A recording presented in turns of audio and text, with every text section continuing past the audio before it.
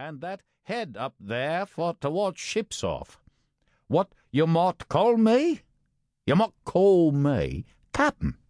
Ah, I see what you're at. There." And he threw down 3 or 4 gold pieces on the threshold. "You can tell me when I've worked through that," says he, looking as fierce as a commander. And indeed, bad as his clothes were, and coarsely as he spoke, he had none of the appearance of a man who sailed before the mast, but seemed like a mate or skipper accustomed to be obeyed or to strike. The man who came with the barrow told us the mail had set him down the morning before at the Royal George, that he had inquired what inns there were along the coast, and hearing ours well spoken of, I suppose, and described as lonely, had chosen it from the others for his place of residence, and that was all we could learn of our guest. He was a very silent man by custom. All day he hung round the cove or upon the cliffs with a brass telescope. All evening he sat in a corner of the parlour next the fire and drank rum and water, very strong. Mostly he would not speak when spoken to, only look up sudden and fierce and blow through his nose like a foghorn, and we and the people who came about our house soon learned to let him be.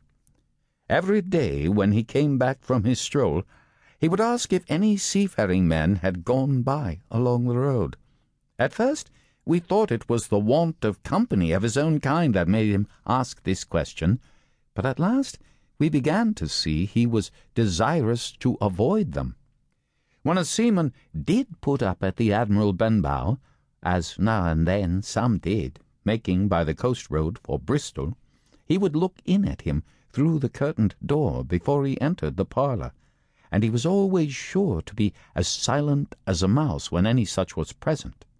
For me, at least, there was no secret about the matter, for I was, in a way, a sharer in his alarms.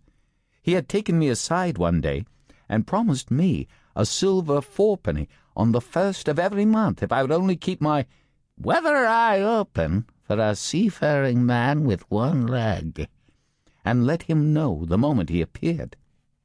Often enough, when the 1st of the month came round and I applied to him for my wage, he would only blow through his nose at me and stare me down, but before the week was out he was sure to think better of it, bring me my 4penny piece, and repeat his orders to look out for the seafaring man with one leg. How that personage haunted my dreams I need scarcely tell you. On stormy nights, when the wind shook the 4 corners of the house and the surf roared along the cove and up the cliffs, I would see him in 1,000 forms, and with 1,000 diabolical expressions. Now the leg would be cut off at the knee, now at the hip. Now he was a monstrous kind of a creature, who had never had but the one leg, and that in the middle of his body. To see him leap and run and pursue me over hedge and ditch was the worst of nightmares, and altogether I paid pretty dear for my monthly 4penny piece in the shape of these abominable fancies. But though I was so terrified by the idea of the seafaring man with one leg, I was far less afraid of the captain himself than anybody else who knew him. There were nights when he took a deal more rum and water than his head would carry, and then he would sometimes sit and sing his wicked old wild sea-songs, minding nobody. But sometimes he would call for glasses round and force all the trembling company to listen to his stories, or bear a chorus to his singing.